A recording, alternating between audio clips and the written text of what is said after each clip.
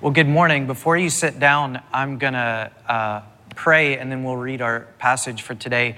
If you have a Bible app, however you read Scripture, we're going to be looking at Zephaniah today. So you can turn there, and we'll be starting right in the beginning.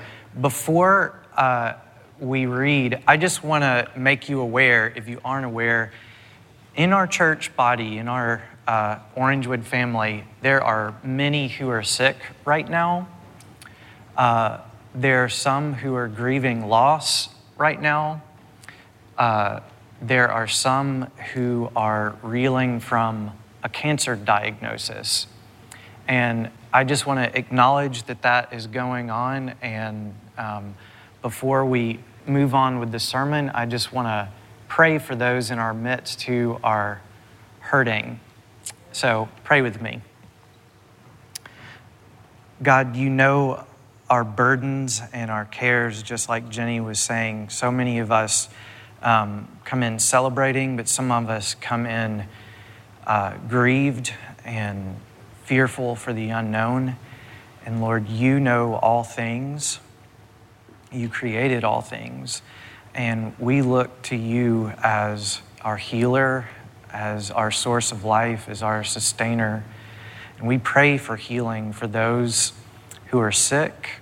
We pray that you would, for those who are nursing the sick, that you would keep them well. For those who have received hard news of a diagnosis, I pray that you would be near the sick and the brokenhearted. We pray for those who have lost loved ones, that as they grieve, as they feel what they feel, that you would give them the grace not to grieve as the world grieves, but as those who have hope in the resurrection that we have because of the gospel of Jesus Christ. And so we pray these things in his name. Amen. So stay standing just for a second. We're going to read the word of the Lord. This comes from Zephaniah, and I'm going to be reading chapter 1, verses 2 through 6. And this is what it says. I will utterly sweep away everything from the face of the earth, declares the Lord. I will sweep away man and beast. I will sweep away the birds of the heavens and the fish of the sea and the rubble with the wicked. I will cut off mankind from the face of the earth, declares the Lord.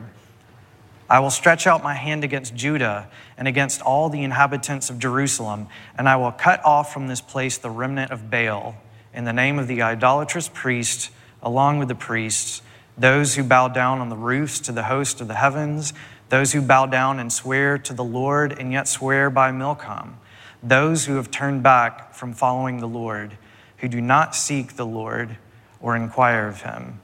And friends, I realize this is a bleak way to start a sermon, and yet this is the word of the Lord. You may be seated. So I remember when I was a senior in college waiting nervously by the phone because a journalist from a newspaper in Atlanta was calling to interview me. And when I started talking to him, he explained to me that he was writing a story on the underground Christian scene in Atlanta, and he wanted to talk to me about my band. And I was a little guarded and nervous when I started the conversation, but he was incredibly warm and even flattering to me, so I kind of opened up to him, and we ended up talking for about an hour and a half. But when I read the article that he eventually published, it only briefly mentioned me, and the journalist took about half of a sentence that I had said that made it sound as if my agenda and my band's agenda was just to travel the country and call people out for their sin. And it made me embarrassed and angry as I read it because I wasn't misquoted. That was the hard thing, is it was a correct quote, but I was quoted completely out of context. And I thought, what about the rest of that sentence? What about the other 90 minutes of our conversation? And what I've realized is this is what we often do to God when we take his word out of context. And we know that Skeptics who don't like the church, who don't like Christianity, who don't like Scripture do this often, but we all run the risk of taking God's word out of context. And the passage that I just read is from the beginning of Zephaniah, and if that's all that we knew, it would paint a really bleak picture of who God is and what our situation is. But of course, context matters, so we're going to be talking about that. So, with that in mind, if you take a look at our Miners timeline that we've been using, you'll see that Zephaniah was in the southern kingdom. So this was after the split of Israel. There was the northern kingdom that was called Israel, the southern kingdom that was called Judah. This is taking place in Judah, and it's only about 50 years before Babylon would eventually conquer Jerusalem and send Judah into exile. If that doesn't mean anything to you, I encourage you to listen to or watch the sermon from June 6th, because we kind of gave an overview of the history and things like this. But that's showing you where this falls in the timeline. And we actually know a lot about the time frame that Zephaniah was a prophet, because the first verse of Zephaniah is very specific about details that help us place it in time. And this is what the first verse says. The word of the Lord that came to Zephaniah, the son of Cushi, son of Gedaliah, son of Amariah, son of Hezekiah, in the days of Josiah, the son of Ammon, king of Judah. Now, I imagine most of us would just kind of skim past that and it wouldn't mean much, so I'll try to tell you why that's significant. Zephaniah is the only prophet that includes this much genealogical information, which tells us that it's significant. And his lineage goes back to King Hezekiah. And King Hezekiah was one of the very few good kings of Judah.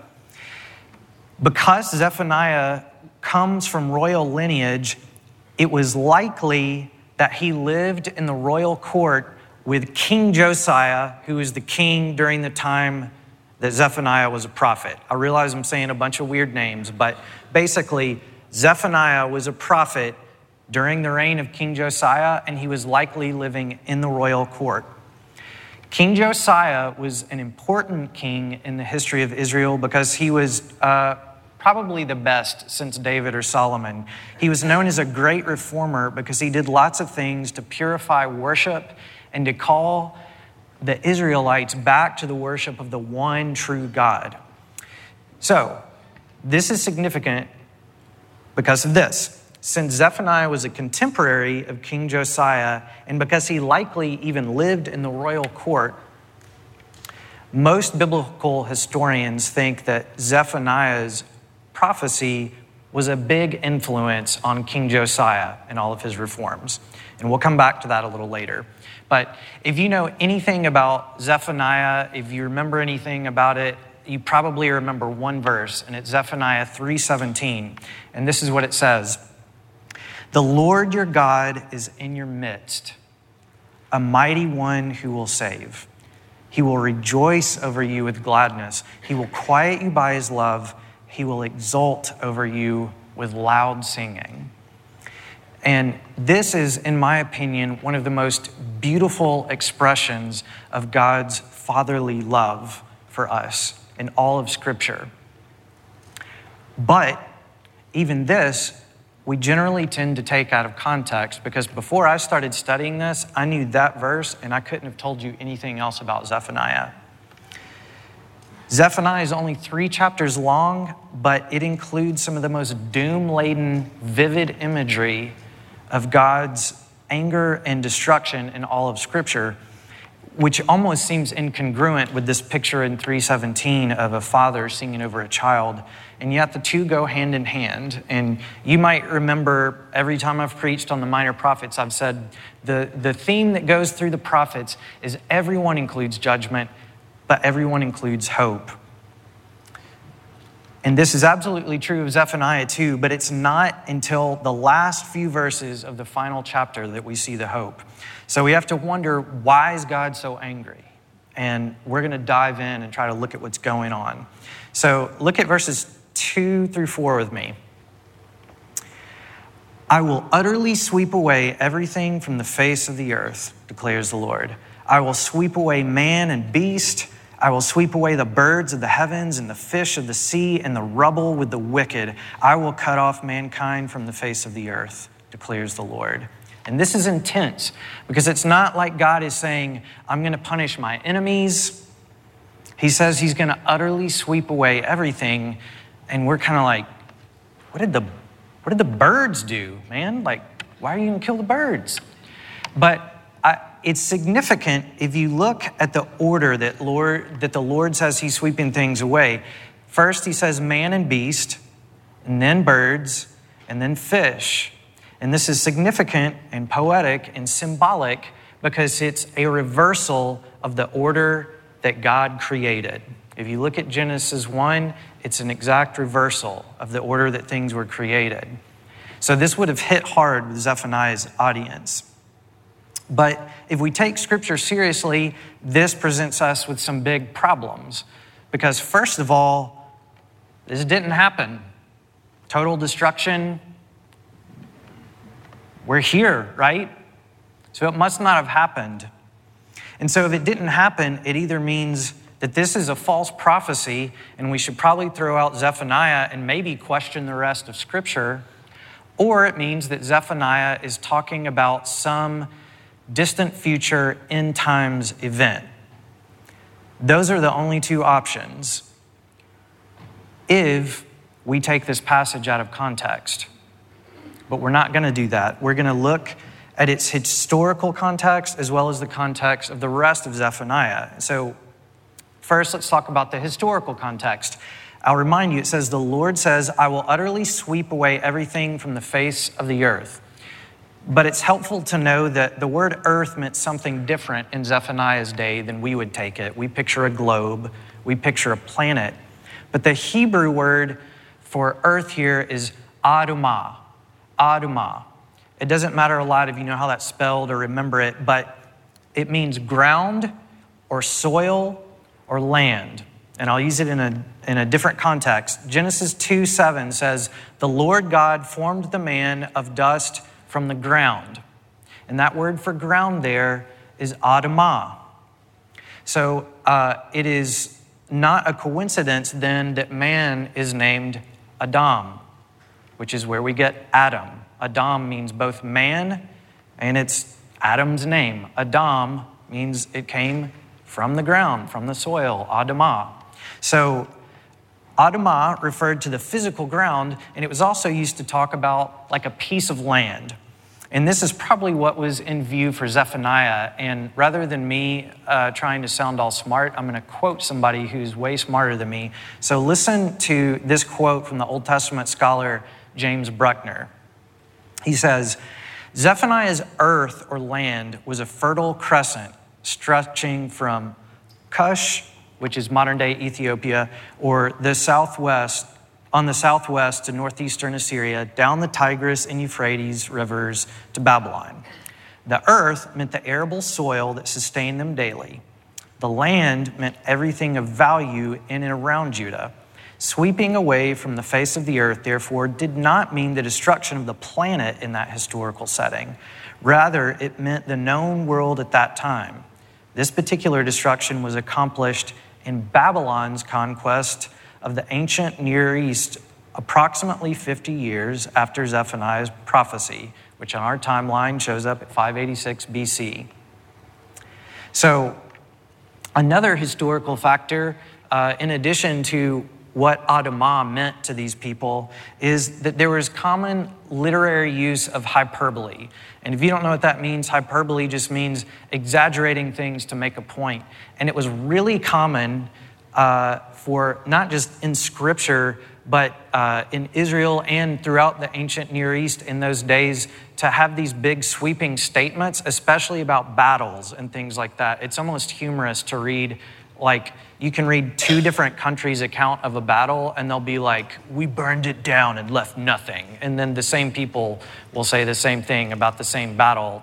So it's like, okay, you guys are exaggerating a little bit. But I'll give you an example. Joshua 10 records a battle against Hebron. You might remember Joshua led the Israelites into the promised land, and so they had to conquer it because there were people living there.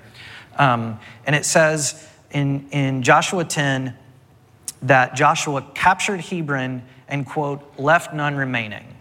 And what I'm not trying to say is that this is a lie or that this didn't actually happen, that they didn't win this battle. But I'm saying it was hyperbolic speech to say they left none remaining, because just a few chapters later, they're talking about their interactions with the Canaanites in Hebron, which tells us, okay, well, some of them were left remaining. Does that make sense? So I tell you this to emphasize that when the Lord said he would sweep away everything from the face of the earth, he didn't literally mean every living thing on the planet. And we can be certain of this by looking at verses 2 and 3 in the context of the rest of Zephaniah. Because in chapter 2, verse 11, the Lord says, all nations will bow to the Lord following the destruction. And this means that there are nations left to bow to the Lord. So clearly, all nations weren't destroyed. Chapter 2, verse 7 says, the sea coast shall become the possession of the remnant of the house of Judah. Remnant meaning someone remained. And the remnant are those who are faithful to the Lord, who are spared in judgment. And this is a theme that pops up not just in Zephaniah, but in lots of the prophets. But all this just to say, if we read those first couple verses of Zephaniah in context, it clears up some of the questions that we have. So now let's jump back in to chapter 1 and read verses 4 through 6. The Lord says, I will stretch out my hand against Judah and against all the inhabitants of Jerusalem, and I will cut off from this place the remnant of Baal in the name of the idolatrous priests, along with the priests, those who bow down on the roofs to the host of the heavens, those who bow down and swear to the Lord and yet swear by Milcom, those who have turned back from following the Lord, who do not seek the Lord or inquire of him. So now the Lord shifts his focus from all the earth in general to Judah specifically. And he gets very specific about the type of people he will cut off in Judah. And that, just so you know, that phrase, stretch out my hand, it's used throughout Scripture, and it usually refers to God's judgment either through another country doing something or through a natural disaster of some sort. So that's how he's going to cut these people off. So he starts with Baals and the priests of the Baals, which seems like an obvious group for the Lord to cut off, right? You may remember from a few weeks ago in the Hosea sermon that Baal means master, and it referred to sometimes a Canaanite god, but it really meant there were many Canaanite gods that they called Baal. Canaanites believed the Baals controlled fertility for themselves, for their crops, and for their animals. So what the Canaanites were doing, and what we learn even the Israelites were starting to do, was in their temples, they literally had cult prostitutes where they would carry out these ritual sexual acts in order to appeal to the Baals for fertility. And basically, it devolved into worship of sex and wealth. Now, I realize, of course, that this is archaic and none of us can possibly relate to a culture that would worship sex and wealth, right? But next, the Lord calls out those who bow down on the roofs to the host of heavens. And I think you know what this means, but it was common in Canaan, Egypt, Assyria, and Babylon for people to worship constellations, stars, moons, things like that. And they did this on the roofs. They actually poured things out and had these weird rituals. And so again, the Lord is cutting off more forms of idolatry. Then the Lord mentions cutting off those who swear by both the Lord and by Milcom. So Milcom was another word for a false god named Molech. It means something like their king. So again, he's speaking against a false god and those who worship a false god. But what was even worse about the worshipers of Molech is part of their worship to this false god was offering their children as sacrifices. So these are the people, Baal worshipers, star worshipers, child sacrificers. These are the people that you would expect that God would cut off. But look at the last group he mentions in verse 6. Those who have turned back from following the Lord, who do not seek the Lord or inquire of him. This hits a lot closer to home. This has been every one of us at some point, maybe this week. The thread that runs through Zephaniah is proper worship. God's priority is proper worship. And what we find is it doesn't flow from what we do. It doesn't flow from rituals and practices, but it flows from the depths of our heart. It's one thing to offer a sacrifice. It's another thing to seek the Lord. And Jesus said that proper worship is worship in spirit and in truth, not just in practice. And so the Lord's word in Zephaniah tells us that to fail to seek the Lord is just as bad as seeking a false god. And that's sobering. It should be. Because we don't have time to go verse by verse through all of Zephaniah, although I really want to, I'm just going to give you the cliff notes of the rest of it.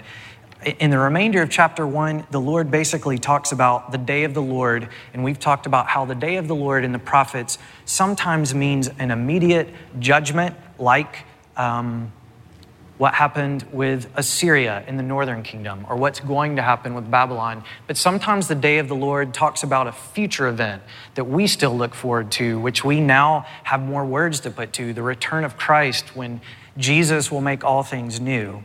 But he's talking about this destructive judgment, this day of the Lord, and he gets really specific and starts naming these people groups and parts of town in Jerusalem that wouldn't mean much to us, but it's basically like if someone said, God's going to judge Wall Street, we start thinking marketplace, commerce, wealth. That's kind of what he's doing here. And chapter 1 ends with the Lord saying, neither their silver nor their gold shall be able to deliver them on the day of the wrath of the Lord. It tells us something about what was wrong, what was amiss in the hearts of his people. Chapter 2 begins with a somewhat hopeful call to those who do still seek the Lord, that remnant. Verse 3 says, seek the Lord, all you humble of the land, who do his just commands. Seek righteousness, seek humility. And this tells us something about the heart of God and who he wants us to be. He says, perhaps you may be hidden on the day of the anger of the Lord. And notice he doesn't say, maybe I'll change my mind and you can keep this from happening. At this point, it is going to happen. But maybe you'll be hidden. Maybe you won't be destroyed. And then the Lord focuses his attention away from Judah for the rest of chapter 2 and lists specific nations that will be destroyed. And it's enemies of Judah. It's people who have done horrible things to Judah. It's been people that they've been at war at for all this time. And what's interesting is it does not mention Babylon. Babylon was the main world power at this time. If they were under anyone's thumb, they were under Babylon's thumb, and they were a very idolatrous people group. And yet they're not named because they were not going to be destroyed. They were going to be the instrument of destruction on the earth.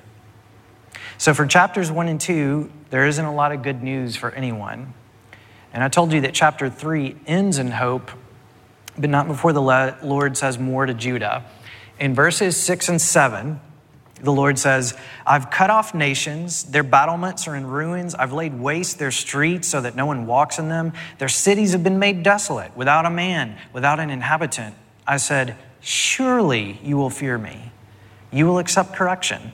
Then your dwelling would not be cut off according to all that I have appointed against you. But all the more, they were eager to make all their deeds corrupt. Despite Judah's being the chosen people of God, despite their heritage as a people who were delivered out of slavery into a land flowing with milk and honey that they did nothing to earn, and despite having seen God bring victory over multiple nations despite the warnings to the northern kingdom and seeing how Assyria wiped them out. Judah still doesn't fear the Lord. They look to the nations around them that seemed to grow in power and wealth, and they chased after their culture and even their gods. But these nations and their gods are mute, and they don't care about Judah, and they can't do anything for Judah. Baal can't save them. The stars can't save them. The Lord says their silver and gold can't save them. And we can look at them and roll our eyes and say, they're so stupid. But it's honestly heartbreaking that they have the Lord in their midst and they go chasing so many things that are empty.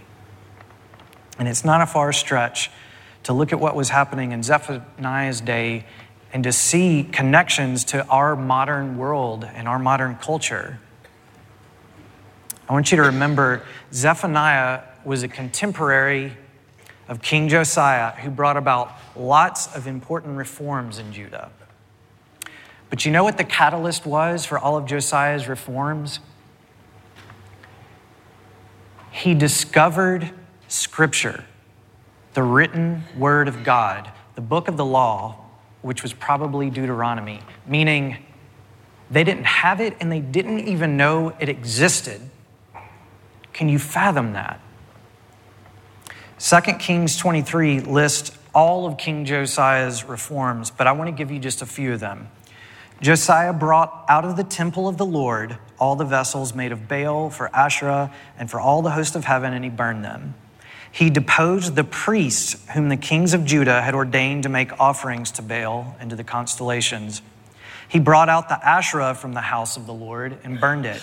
He broke down the houses of the male cult prostitutes who were in the house of the Lord, where the women wove hangings for the Asherah. He removed the horses that the kings of Judah had dedicated to the sun at the entrance to the house of the Lord. He removed altars to foreign gods in the two courts of the house of the Lord. This struck me for two reasons. And the first, it gives me a strange hope. And I know that might sound weird, but I've heard multiple historians remark that pretty much every generation throughout history, when you read their writings, they think things are worse than ever. And in our country, it's easy to feel like things are worse than ever for us, largely because we're not the hub of the Church of Christ anymore. It's not America anymore.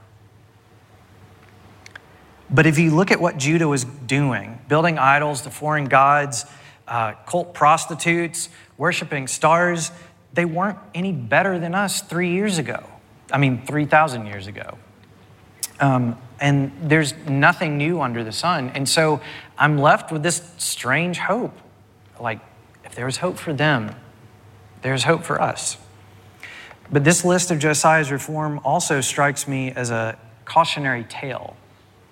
Because Josiah brought more reforms than the ones that I listed, but I named these because they all take place in the temple, the house of the Lord.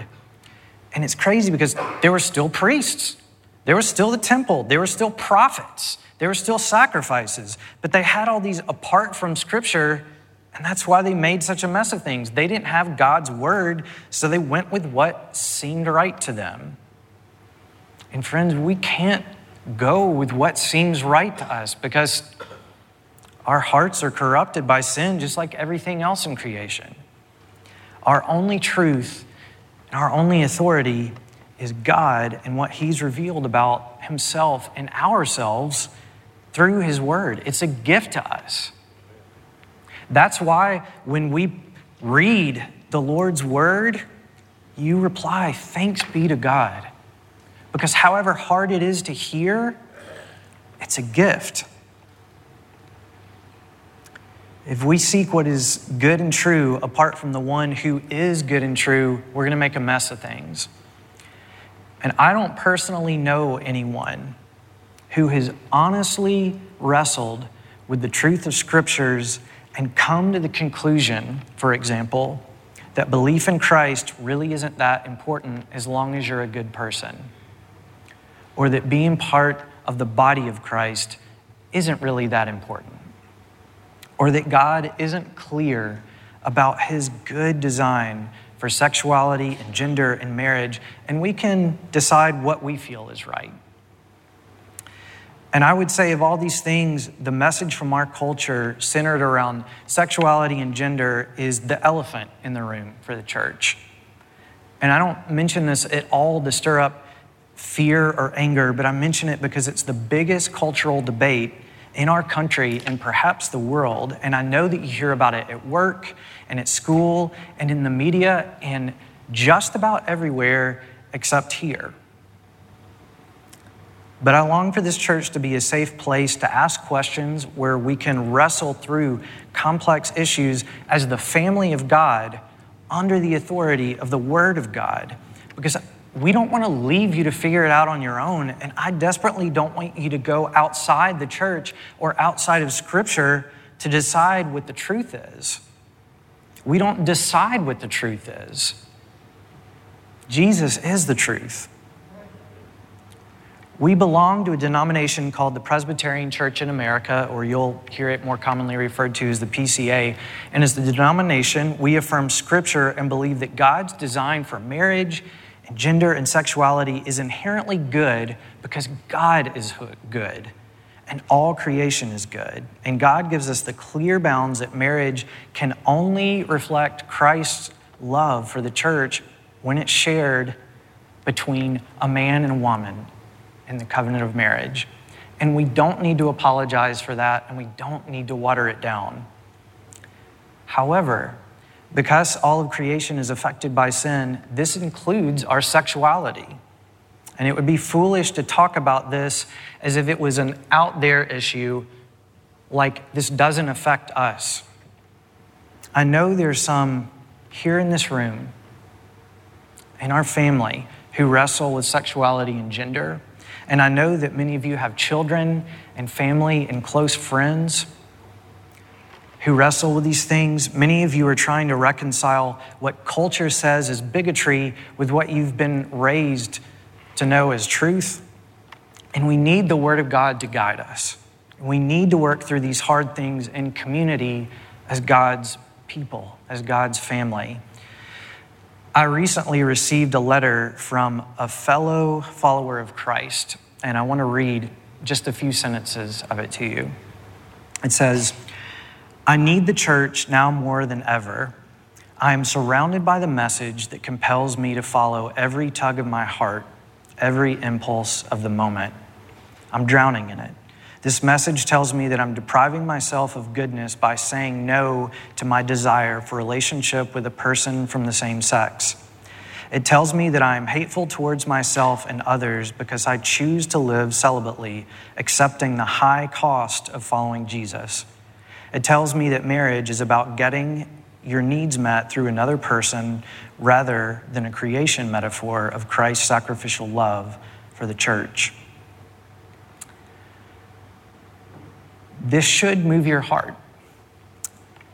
Brothers and sisters, we need Scripture and we need one another. And for this reason, I want you to know that your pastors are discussing and praying about creating some forums and some spaces for us to talk about these issues and other issues, because they're more complex issues than just this one. But we want to hear your concerns and we want to wrestle through them with you, and we want to bring Scripture and let it speak first. Until we nail that down, know that you can come talk to me.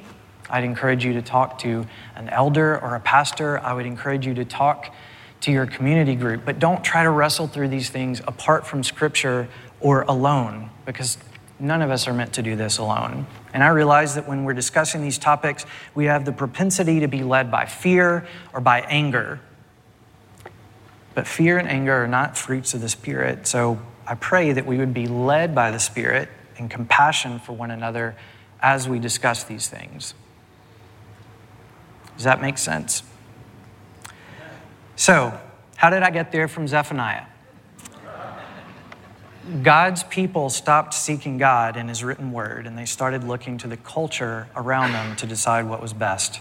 And this led to destruction. But then the Lord continues in verse 8 of chapter 3. It says, "Therefore wait for me, declares the Lord, for the day when I rise up to seize the prey. For my decision is to gather nations, to assemble kingdoms, to pour out upon them my indignation, all my burning anger. For in the fire of my jealousy, all the earth shall be consumed." This sounds like really bad news. But it's not.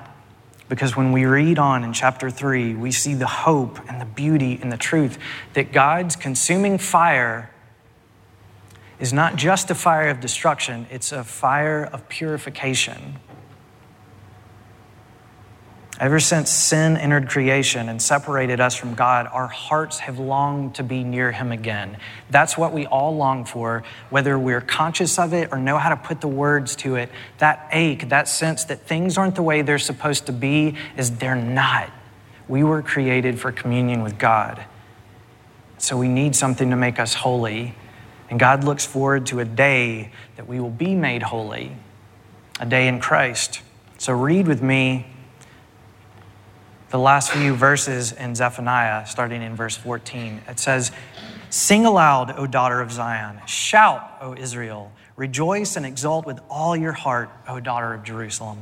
The Lord has taken away the judgments against you. He's cleared away your enemies. The King of Israel, the Lord, is in your midst. You shall never again fear evil. On that day, it shall be said to Jerusalem, fear not, O Zion. Let not your hands grow weak." And then here's that beautiful verse. "The Lord your God is in your midst, a mighty one who will save. He will rejoice over you with gladness. He will quiet you by his love. He will exult over you with loud singing." So, doesn't it mean so much more when we hear it in its proper context?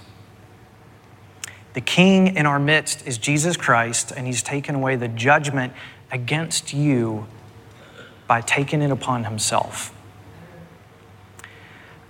A few nights ago, I was up in the middle of the night rocking our 1-year-old son, Jude, which happens more than I would like, but it's one of those things where I'm never excited to be up at 2 a.m. and then he just kind of nestles into my chest and I'm like, okay, this is all right.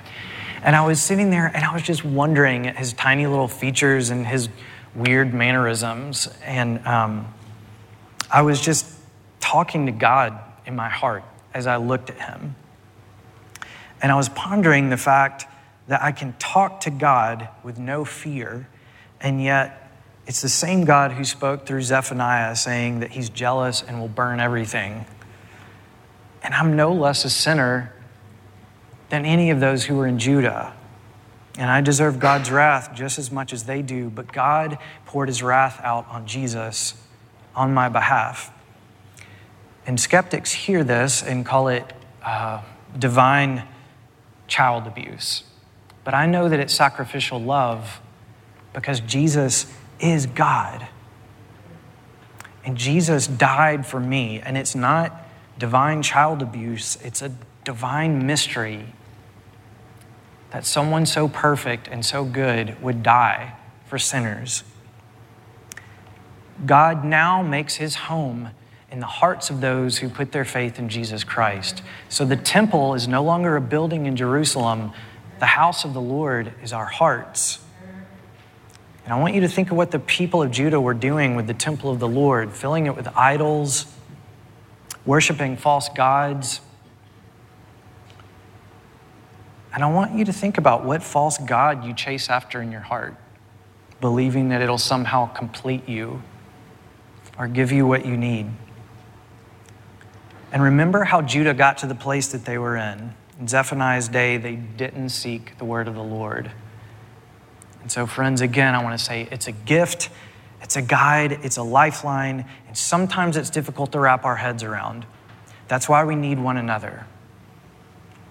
In John 6, you probably remember the most famous story is Jesus fed the 5,000 with a little bit of bread and a little bit of fish. But after that, Jesus says, I'm the bread of life. Whoever comes to me won't be hungry anymore. And we've heard this. We have it cross-stitched on pillows and things like that, so it doesn't hit us the way Jesus' original audience would have perceived it, but that was a bold statement and kind of weird. In fact, it says that the disciples said,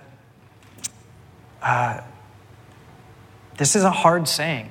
Who can listen to it? But Jesus didn't stop there. He went on to say, whoever feeds on my flesh and drinks my blood has eternal life. There are things in Scripture that are hard to understand. And it says, after this, many of Jesus' disciples turned back and no longer walked with him. So Jesus said to the 12, do you want to go away as well? And Simon Peter answered him, Lord, to whom shall we go? You have the words of eternal life. To whom shall we go? Lord Jesus, you have the words of eternal life. Let's pray. Lord, you have the words of eternal life, and you have given us your word, and it is a gift to us, not one that we have to earn, not one that we can earn, but one bought for us by the blood of Christ, by the resurrection of Christ, by the ascension to the right hand of you, Lord God. And the good news is he sits by your side, interceding on our behalf right now so that we can always come to you. Lord, your voice is still and small. Will you tune our ears to hear it? Amidst the clamor of the nations and the culture and the false gods, tune our ears to hear your heart, and let us seek you as one in your word. And we pray these things in the blessed name of Christ. Amen.